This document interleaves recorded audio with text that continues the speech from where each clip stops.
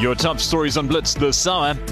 The waiting's almost over for the Springboks to face the British and Irish Lions. The Olympic opening ceremony lights up Tokyo. Sri Lanka eased past India in the third and final ODI. All the golfing action from around the world. And Groenewegen captures his second stage win in the Tour de Wallonie.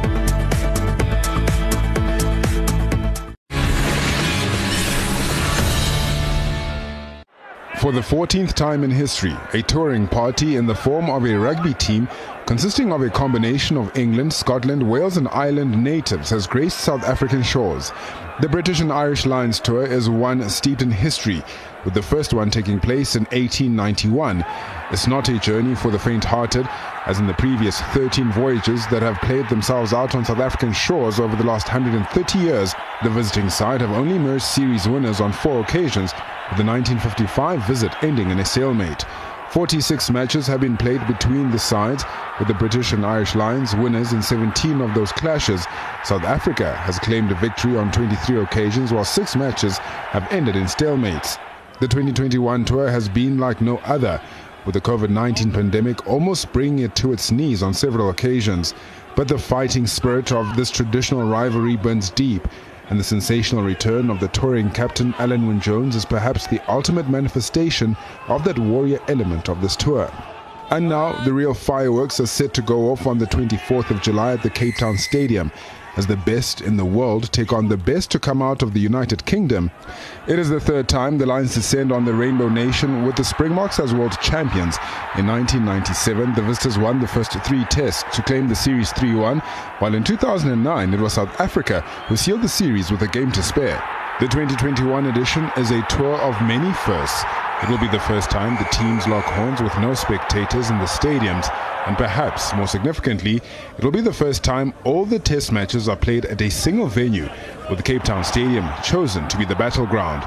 12 games have been played in the mother city since the series' inception. Of those, the Lions have won 4, while the hosts have been victorious on the other 8 occasions. But a closer look at the history books will favor the tourists, as they claimed victory in the last match, to be played at the most southern tip of Africa, all of 24 years ago. As a rugby player, you want to be at your best at the pinnacle, and I have a lot of respect for British and Irish Lions tour, and it is playing at the pinnacle. You only get, if you're lucky, once in a career opportunity. There's some test centurions that have never ever got the privilege of playing against the British and Irish Lions. Wow, what a special moment. And for me, looking at why the Lions are still around, why it is so special, you've got to go back to the history, the legacy, the traditions, the moments that have come through. Runs at the opposition, he's through!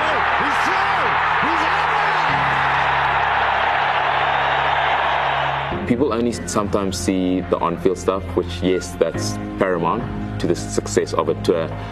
But I go back and reflect on 2009 and the legacy that the Lions leave off the field. The Lions going into rural areas within South Africa, donating kit, building change rooms, building rugby fields. That goes much further than just the rugby. I think those legacy elements is something we don't get to experience. So it's so much more than just the rugby. And I think sometimes people forget that.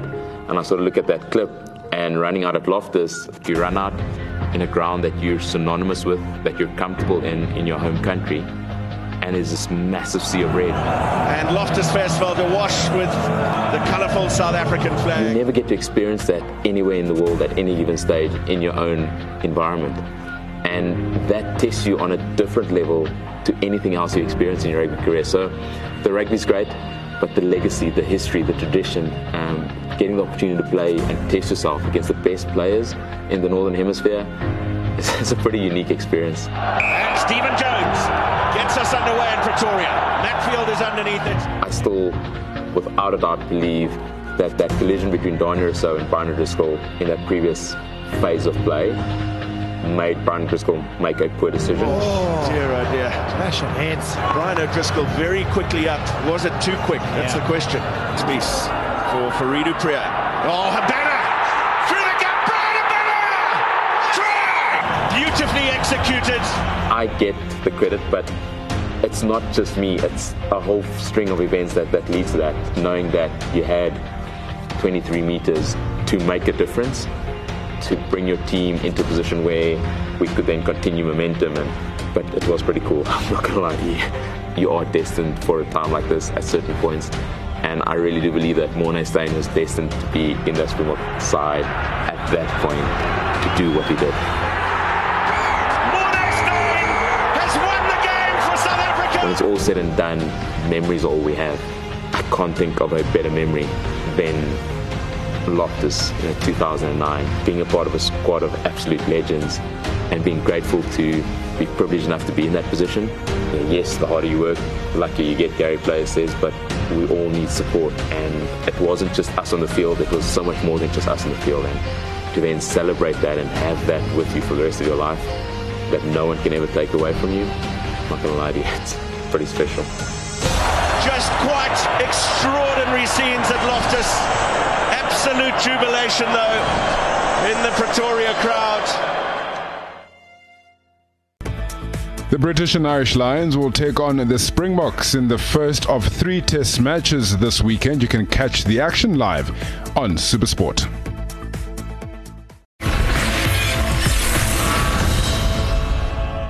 While the Olympic Games officially began earlier this week, the festivities kicked off properly on Friday, with the opening ceremony taking to the Japan National Stadium in Tokyo. While the stands were virtually empty, save for some dignitaries, it was a different story on the floor as performers delivered a show for the ages to kickstart the Games in a fashion unique to Japan. Then followed the eagerly awaited Parade of Nations, and as is custom, Greece was first out into the arena in recognition of the country's founding role in the Olympics. Countries entered in order of the Japanese alphabet, meaning Africa's most successful nation at the Summer Olympics, Kenya, was 66th to emerge, as they looked to add to their total haul of 103 medals. South Africa's competitors were 178th in the queue and were eventually led out by their flag bearers, hockey star Phumelela Mbanda and 2012 Olympic gold medalist Chad le Clos, as described by SuperSport's very own Dwayne De Locker. One of the few men to have beaten Michael Phelps in the pool, the greatest Olympian of them all. Michael Phelps, 28-time medalist. Chad le Clos is South Africa's most decorated medalist, and he carries the flag alongside Phumelela Mbanda, the goalkeeper for South Africa's women's hockey team, a nation that comprises several athletes, 181 in total in Tokyo, and a country that has won medals at every Games bar its Olympic debut in St. Louis in 1904. They have Akani Simbine, among the fastest men in the world, over 100 meters. He's just smashed the African record and hopes to claim a podium place here in Tokyo. Following the official address from IOC President Thomas Bach, it was time for the lighting of the Olympic flame. And that honor fell to Japan's 4-time Grand Slam champion, Naomi Osaka. Thousands will ascend Fuji, the volcanic cone, in the early morning hours to fulfill personal ambitions and perhaps catch a majestic sunrise. 130 kilometers away, Olympians will attempt to conquer their own metaphorical mountains and aspire to realize their respective Olympic dreams. Honor of lighting the torch, the privilege goes to Osaka Naomi.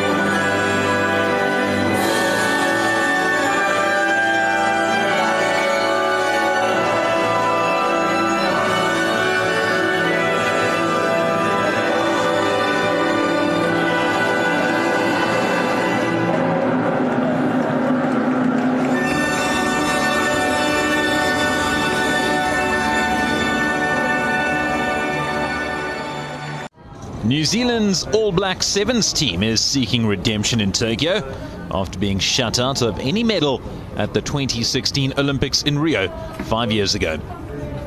Only 12 teams are in the field for the tournament, and coach Clark Laidlaw expects his team to fare far better this time around, but believes that the competition will produce a surprise or two.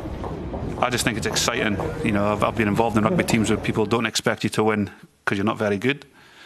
And that's not actually that enjoyable. So you're right, the expectation's always there for New Zealand to do well in sport. You know, we've got some amazing athletes at these Olympics, not only in rugby.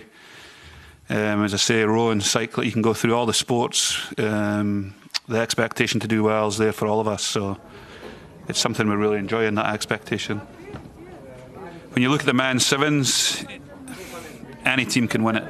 I think that's the beauty of the World Series and men's sevens now, is when you've only got 12 teams, not 16, it becomes hugely competitive, and I think Japan are right up there. Playing at home will be a huge advantage for them. It may have only been the first day of competition, but An San has already lit up the women's individual archery at the 2020 Tokyo Olympics. The South Korean set a new Olympic record with a score of 680 during the qualifying rounds in Umenoshima.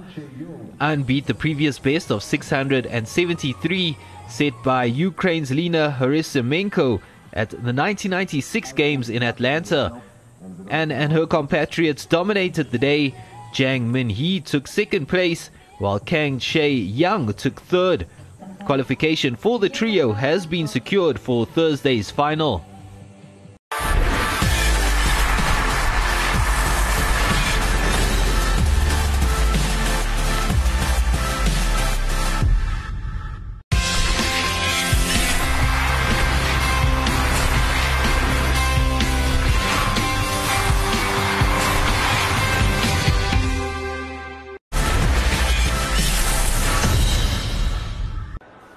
With the series already in the bag, India named 5 debutants and made 6 changes to the 11 that won the second game against Sri Lanka. Indian skipper Shikhar Dhawan elected to bat after winning the toss in Colombo and opened with Prithvi Shaw. The opening pair put together 28 before the skipper was sent packing by Dushmantha Chamira.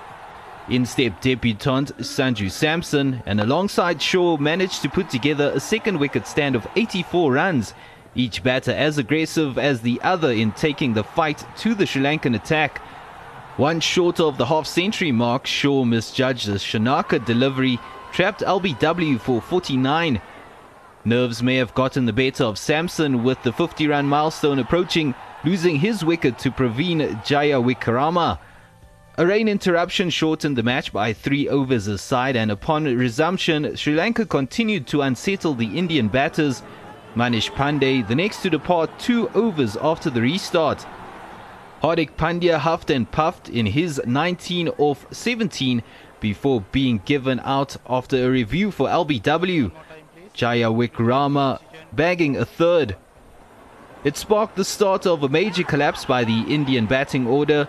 Just 1 boundary was hit for the rest of the innings, while they lost their remaining 5 wickets in the space of 12 overs and recorded just 35 runs during that time, as the visitors were dismissed for 225. Sri Lanka's chase started similarly to the top of the Indian innings, 35 runs on the board when they lost their first wicket, but Bhanuka Rajapaksa and Avishka Fernando amassed a second wicket stand that put the Lions on course for victory, a 109-run partnership off 105 balls. The latter was first to get to 50, a 5th ODI half-ton for the Lankan opener. For Rajapaksa, it was a first, 41 deliveries needed to get there. He would ultimately contribute 65 runs to the century stand. Dhananjaya De Silva was in and out for 2 before Fernando and Charith Asalanka shared a 43-run 4th wicket stand. Asalanka with 24 off 28, the next dismissed, and Shanaka was out for a first ball duck thereafter. The prized wicket of Fernando was captured by Rahul Chahar, but Fernando's 76 runs did enough damage to put Sri Lanka within 10 of victory, and more than 10 overs in which to do so. While Chamika Karunaratne was lost along the way, the hosts got some consolation from the series with victory by 3 wickets via the Duckworth-Lewis Stern method. The series dominated by India before Sri Lanka got some consolation on their home patch. India victorious 2-1 in the one-day international series. It was the first outing for the men's teams of Birmingham Phoenix and London Spirit in the newly formed The 100 tournament. The teams locked horns at Edgbaston, where London elected to bat first. Opener Josh Inglis and third in Dan Lawrence were sent back to the locker room with less than 20 balls bowled for 10 and 6 runs respectively. Spirit captain Owen Morgan joined opener Zach Crawley at the crease, but he too departed for less than 20. This before Joe Denley knocked a quick 30-run partnership with Crawley. He did not stay at the crease for long, just 14 balls, but added a valuable 25 runs. His wicket saw Ravi Bopara stride to the middle, the one with Crawley when the opener reached 50 in style. This one might go all the way. I think it will. Finishes the set of 5 from Imran Tahir with back-to-back boundaries. It takes Zach Crawley to 50, 51 off 30, 20 balls remaining, it's 117. But Bopara was caught and bowled the 4th out, Crawley the 5th off the penultimate delivery for 64, as Spirit posted 144 for 6 in their 100 balls. Miles Hammond didn't stay around for too long in the home side's response, the first out for a runnable 5. Finn Allen contributed 11, the second wicket 20 balls in. Liam Livingston then had his captain Moeen Ali with him for a 27-run stand for the 3rd wicket. Ali stayed on though to top score for his side. He hit a 30-ball 40 when he was the 5th wicket to fall. Phoenix needed 47 of 29 balls. With Chris Benjamin in the mood, the task was more than possible. He and Ben Howell took the hosts 23 runs closer in 15 balls. Benjamin lost Howell but stayed for an even quicker 23-run partnership with Chris Cook. Benjamin ended unbeaten on 24 as he helped steer Phoenix to a 3-wicket win with 3 balls to spare. Welsh Fire travelled to Leeds to take on the Northern Superchargers in the men's division of the 100. All the action will be live on SuperSport. The Birmingham Phoenix faced the London Spirit in the women's competition of the 100 at Edgbaston. The Spirit won the toss and chose to bowl first and got off to a fairly good start, reducing their opponents to 24 for 2 inside the power play. While Emily Arlett didn't last long, the two Joneses, Eve and Amy, did. The pair put on a terrific partnership of 64 runs before Amy was bowled by Charlotte Dean for 33. Eve was the last wicket to fall, out just 3 short of a half-century, as the Phoenix posted a competitive 128 for 6 in their 100 balls. While the Spirit lost Deandra Danton early, composed innings from Naomi Datani and Captain Heather Knight put the visitors on top. The Spirit looked to be cruising to the total before they lost 3 wickets in the space of 5 balls, with Arlett playing a starring role. The London Spirit managed to hold their nerve at the death however, with Amara Carr hitting an unbeaten 11 to guide her side to a 3-wicket victory with 4 balls to spare. The 100 next heads to Trent Bridge. The women's division sees the Trent Rockets take on Southern Brave, and you can catch it live on SuperSport Cricket.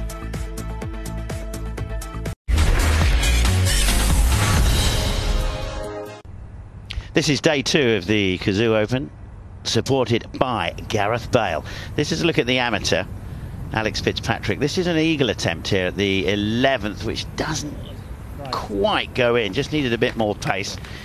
He would battle on, and he had this putt here to make the cut. This for a 74, round it comes, +2. Well done to Alex Fitzpatrick.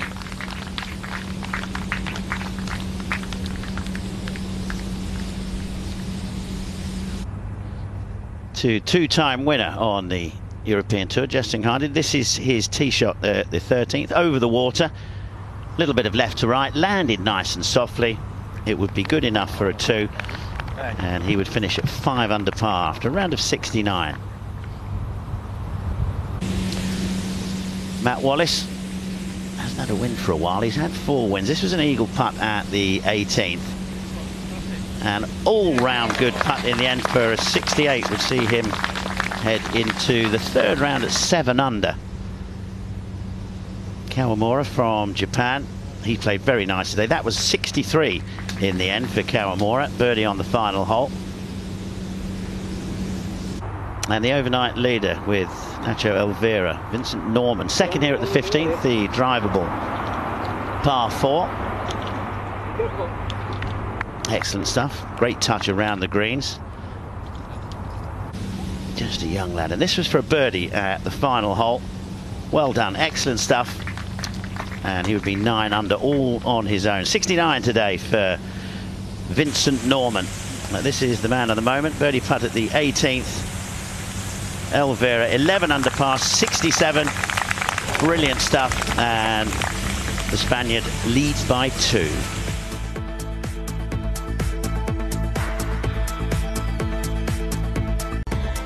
It's moving day at the Celtic Manor Resort in Newport. The third round of the Kazoo Open comes to you live on SuperSport.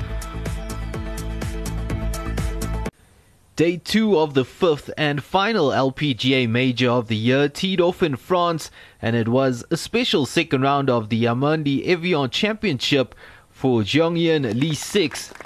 The South Korean shot a 10 under 61, the joint best round ever at a major. Her compatriot Kim Yo-ju carded the same score en route to the title in 2014. The flawless round of 10 birdies puts Lee 6 15 under overall and top of the leaderboard heading into the third round. Arya Jutanagan is 2 shots off the pace following a round of 63. She too had a flawless round with 6 birdies and then finished with this eagle on the par 5 18th. Her fellow Thai Pajari Ananarukan also finished with an eagle on the 18th to occupy second spot with her compatriots following a round of 65. 2 dropped shots on the day saw her relinquish her tied first round lead. 2014 champion Kim signed for a 65 and remains in the hunt in a tie for 7th on 7 under. A bit of an up and down round for the South Korean. A bogey and a double bogey was more than made up for by 6 birdies. 2015 champion Lydia Ko is also in the hunt, tied 4th with joint first round leader Yalimi No. Paul Aretu is South Africa's best in 31st place. Ashley Buhai in 56th also made the cut.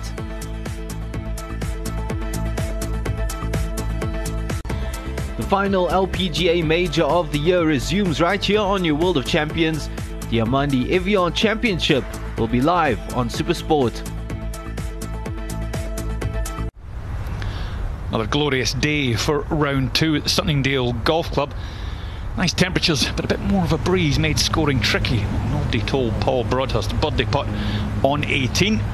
Down the green, it was slippery right in the middle. 65 for the Englishman. -6 total. Ernie Els down the right hand side is 17 in the rough, taking the spin off it.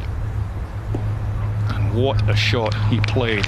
Judged it almost to perfection. Great skills from the big South African. He would knock that one in. It was a 67, 6 under par total. What of the American challenge? Jerry Kelly, his approach to the penultimate hole. Good tee shot, good swing with the second shot, all over the flagstick. And he would knock that one in. 66 for him, -7. Bernard Langer got off to a fast start. 2 shots on the par 5 to here. Could he start with an eagle? You bet he could. Eagle at number 1 for Bernard Langer, hunting down birdie putt at 13. Across the green in the par 3, left to right, uphill, then downhill at the end. Well, I found the cut from distance, and didn't he and the crowd enjoy that? It was 67 and 7 under, 1 behind the leader, Darren Clark. What of Clark? Birdie at 16. Perfectly pin high. Pulled it in the front edge. Nonchalantly done. Get him to 7 under. He wasn't finished there. Downhill right to lefter at the last. This for a 67, this for 8 under. Darren Clark had the lead on his own in the clubhouse. Round 2. Don't miss the third round of the Senior Open Championship taking place at Sunningdale Golf Club in Berkshire. The action coming to you live on your World of Champions.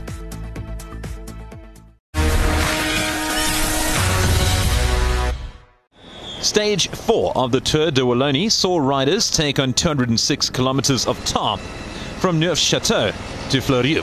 Following a hard day out in the hills, which saw the breakaway take almost 2 hours to get established, and race leader Quinn Simmons getting caught in a split, the stage came down to the final climb of the day, the Côte de Petit Try, 10 kilometers from the finish line. The sprinters were among a large group of riders who made it back to the front of the race after battling up that climb, ensuring a sprint from a reduced group to the finish. Dylan Groenewegen went head-to-head with Florian Seneschal in the final run to the line before the latter accidentally unclipped from his pedal in the closing meter, which allowed the Dutch cyclist to sprint to victory and collect his second stage win of the race.